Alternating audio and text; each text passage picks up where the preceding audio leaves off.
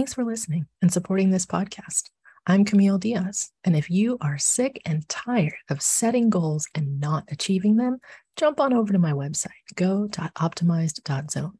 Enroll in my online course, Driven, and gain access to the exact formula I've used to accomplish my goals, like write a book, increase revenue, lose 30 pounds, and record over 100 episodes of this podcast. Start experiencing the joy and satisfaction that comes with achieving your goals. That's go.optimized.zone.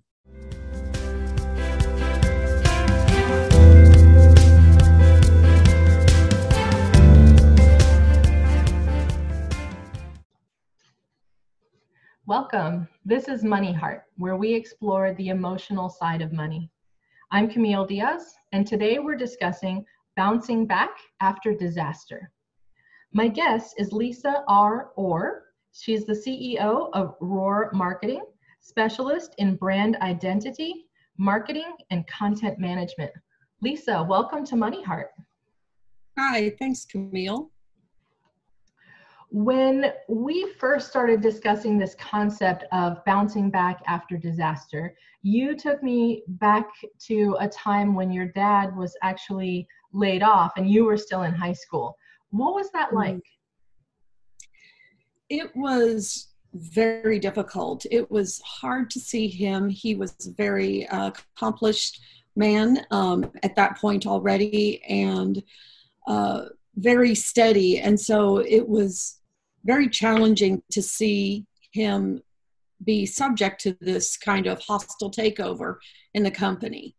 And it was during my senior year of high school, so that was already a time of a lot of change for me, and it was hard to see him go through that.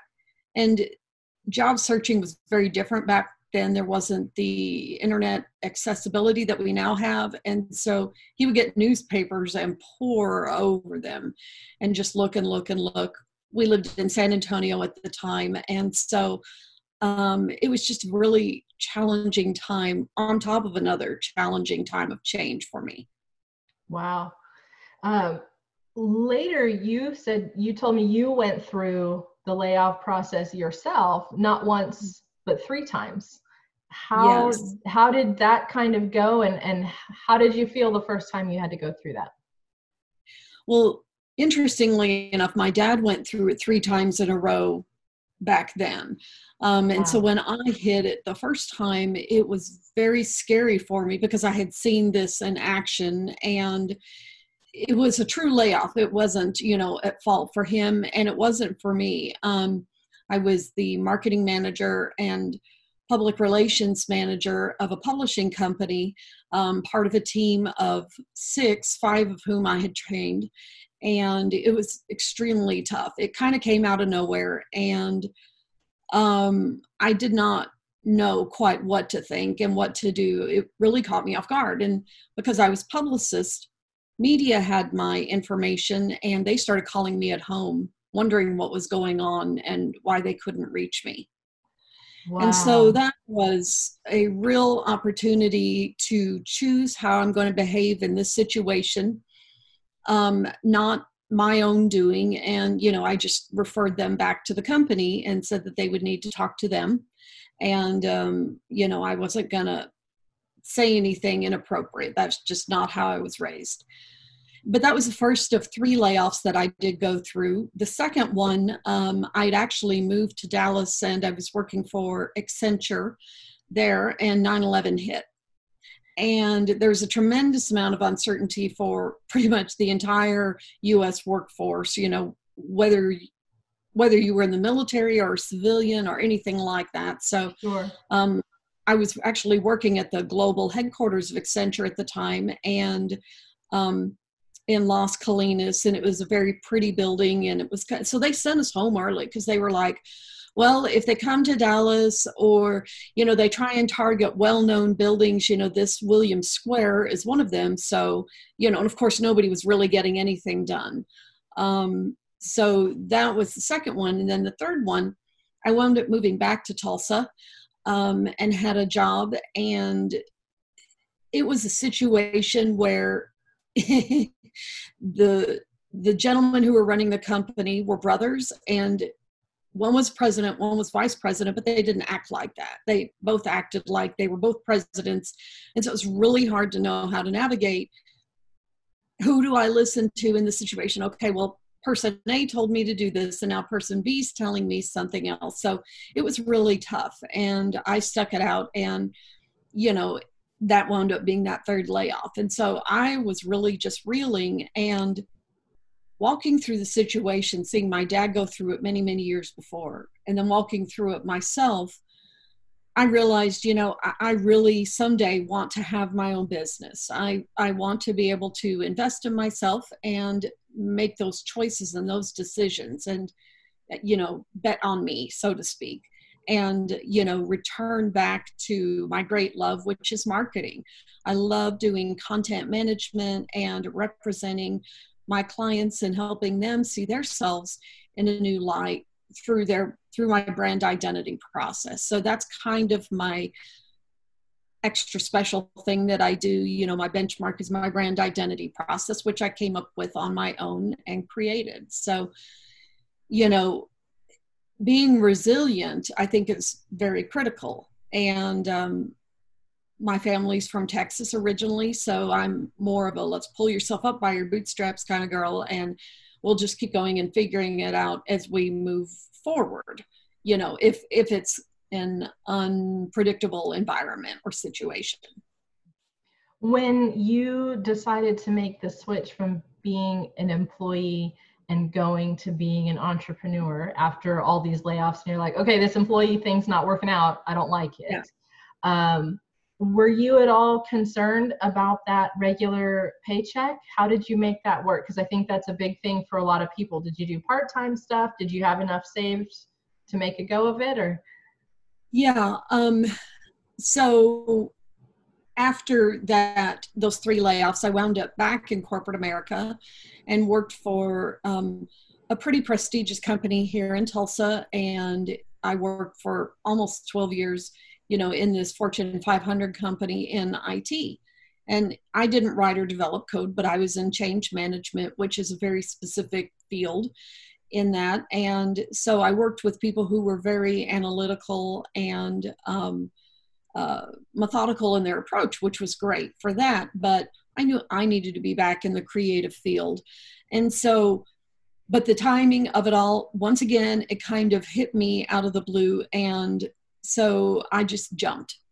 I jumped and did it in a very atypical way, just because of my own particular situation and what I was dealing with. And so, you know, one of the things that I really learned at that time and tried to embrace was snatching the silver lining.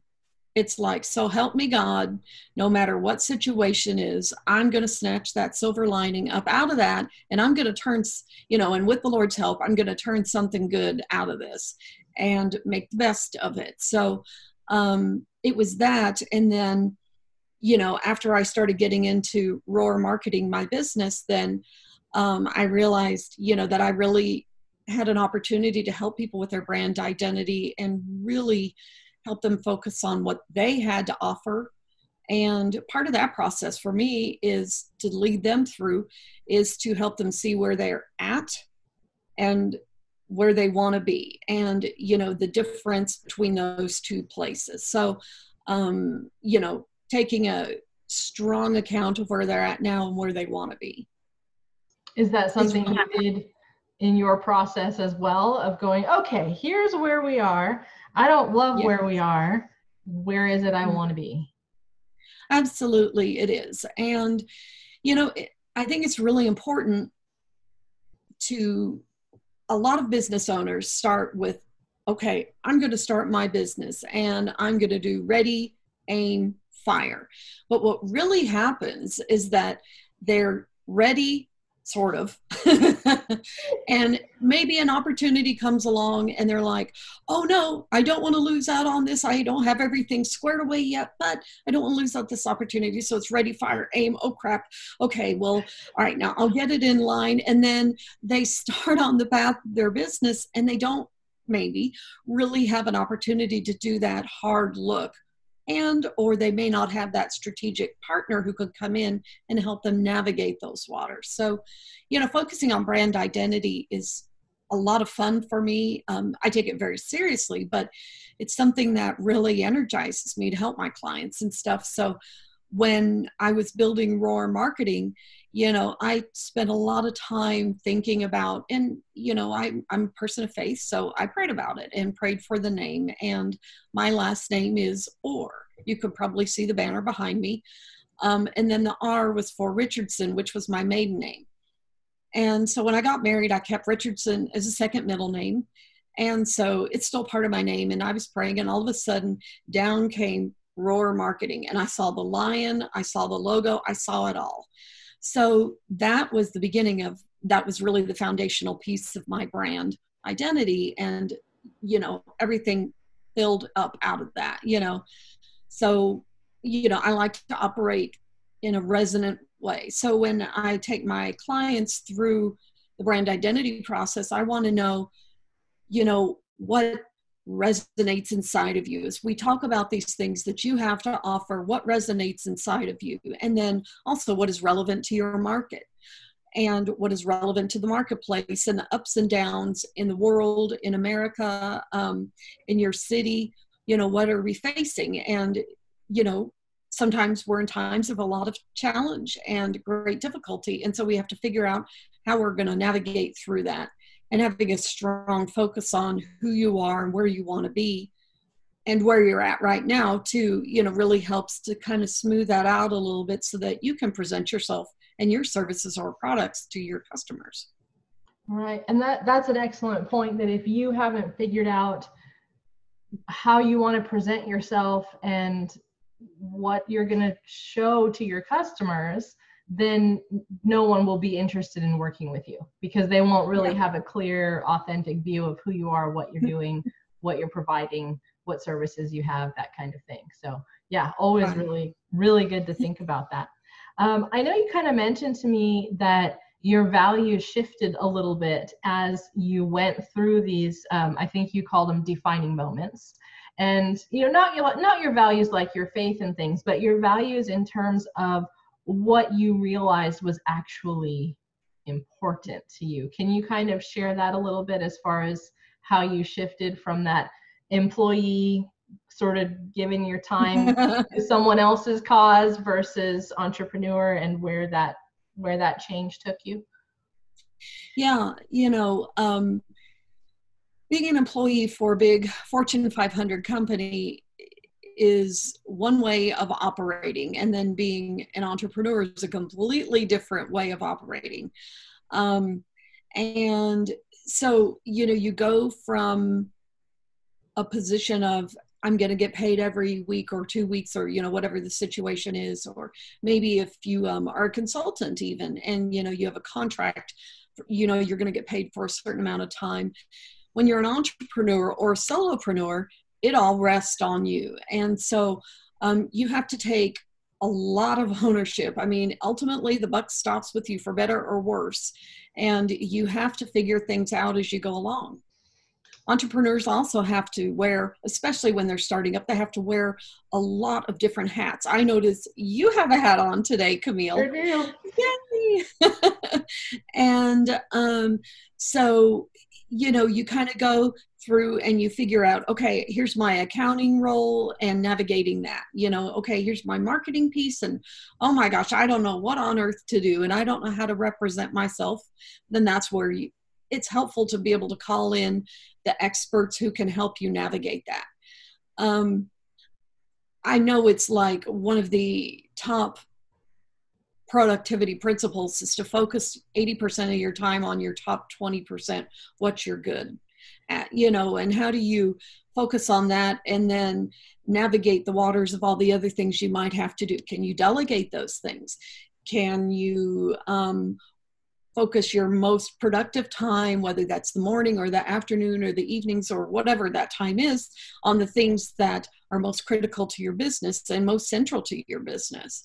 I think you also have to look at networking becomes really important, and whether that's in person or online, networking is really critical to build those relationships. And building relationships as an entrepreneur also helps to prevent you from, especially if you're a solopreneur, from getting lonely. You know, depending on the kind of work that you do, you might be interacting with clients, and that's the nature of the work that you do, or you might be working at home in your office or in an offsite office of your own, but not with people. And it's still important to keep community around us and to have those relationships that strengthen us and build us up, and, you know, or maybe a release valve, you know, if that's what you need, you know, to navigate the water. So you have to find who those people are in your world. And that is really critical to do. When I talk to my clients, I'm sorry, go ahead. That's super insightful of you, in that when you become an entrepreneur, you lose that office community that you had. I remember when I had various jobs, you know, we'd all eat lunch together. So every day there was a little bit of downtime, because even if it was only 30 minutes that we were actually sitting around the table eating our, you know, frozen lean cuisine or whatever it was, we're all, right? We're all hanging out together. So it was that community feeling. And when I shifted to being on my own, then I lost that. And it was something I didn't know I had lost until I sort of joined up with the company where I am now, and they have a really good support system. I'm like, oh my gosh, I didn't know I needed a support system. I didn't realize I needed people to help me or bounce ideas off of or ask questions to, or just call when I have a bad day. That is super important to find somewhere, and networking is an excellent way to do it. I think when a lot of us step out, we're going, oh, thank goodness I don't have to see those people anymore. And then a few months or years or however long down the road, we go, oh, it'd really be nice if there were some people around here someplace. So yeah, thank you for pointing that out. Really, really good info. One thing that I also came to mind that I think is worth mentioning is, you know, one of the big lessons I learned from my dad when I was very young and doing those summer jobs as a receptionist and things like that is, no matter what happens, never burn your bridges. Don't burn your bridges, because you never know when that relationship might be something where, you know, it could be something where you're benefiting the other person. You know, maybe they might need you, or maybe you'll need them, or maybe both, you know. And so he set a very good example. And even through those layoffs, and when you go through a layoff, or heaven forbid you get fired or something, you know, I mean, you have a great opportunity right there to show your best colors, and, you know, you want those to be your true colors. And I'm not saying to be false, but it's really important to make sure that you just keep those relationships as amiable as possible, you know, and because time smooths things out. The things that used to make you nuts, over time, they become, meh, it's not such a big deal. You know, I don't have to deal with it anymore. So, you know, or you might find out something more about that person's situation and what they're dealing with.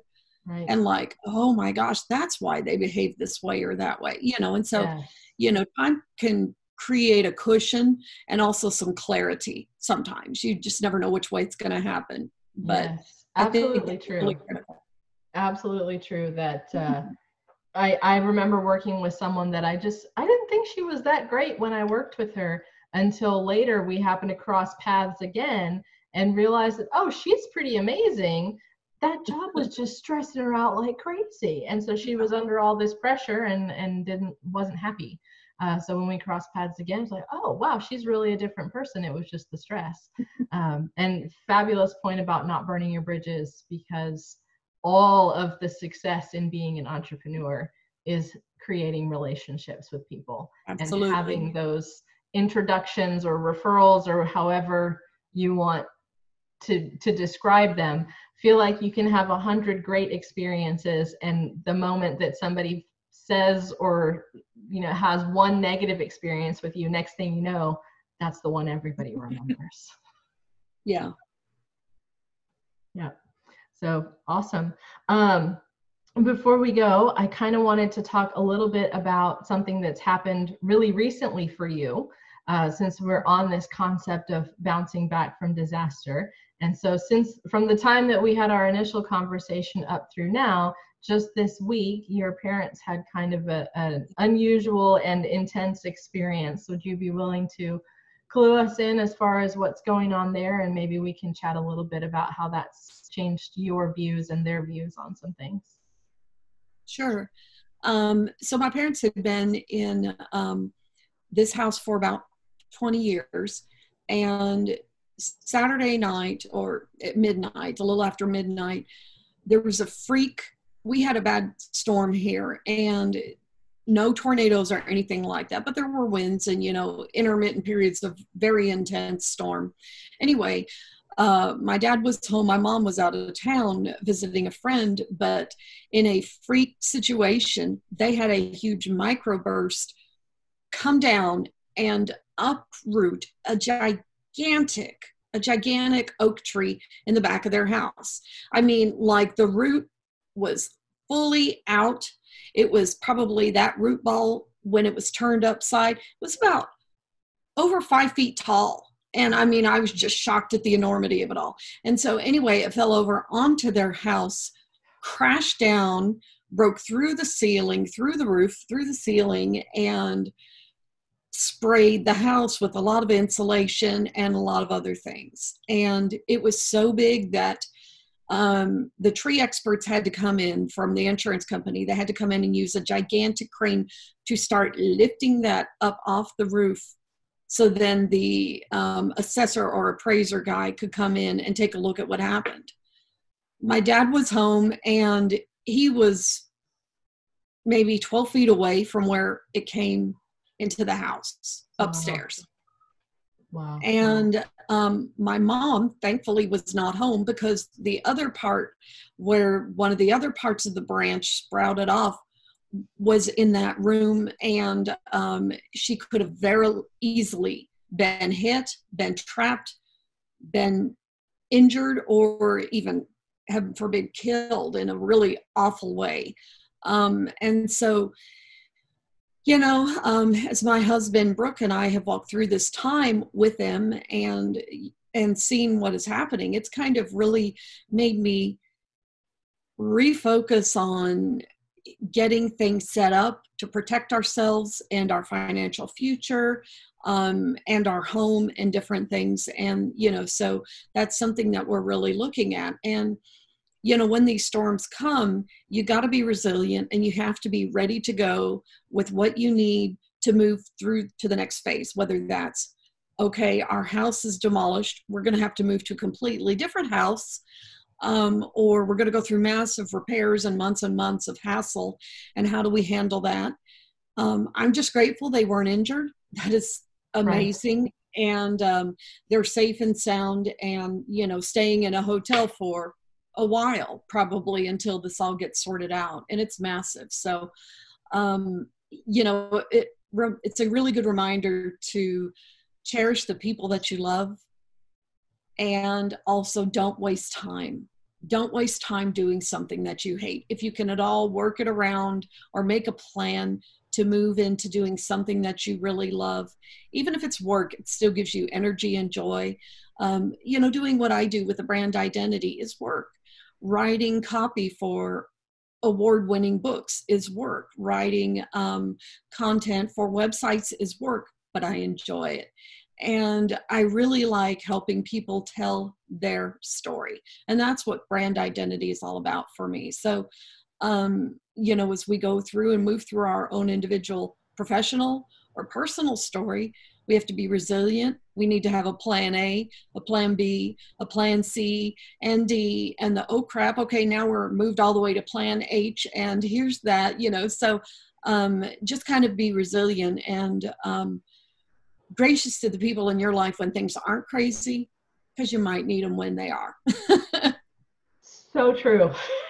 So true. When somebody else is going through their crazy, have some patience, be okay with it, because when it's your turn, then you're going to really hope that they're patient and caring with you. I think that's excellent. We sow those good seeds. That's right. Sow the good seeds. Yes. Thank you so much for sharing your stories with us, Lisa. I really appreciate it. Thank you. It's been an honor to chat with you, Camille. Thank you as well to all of our listeners and viewers. If you would like to get in contact with Lisa, she does a 30-minute brand identity mini consultation.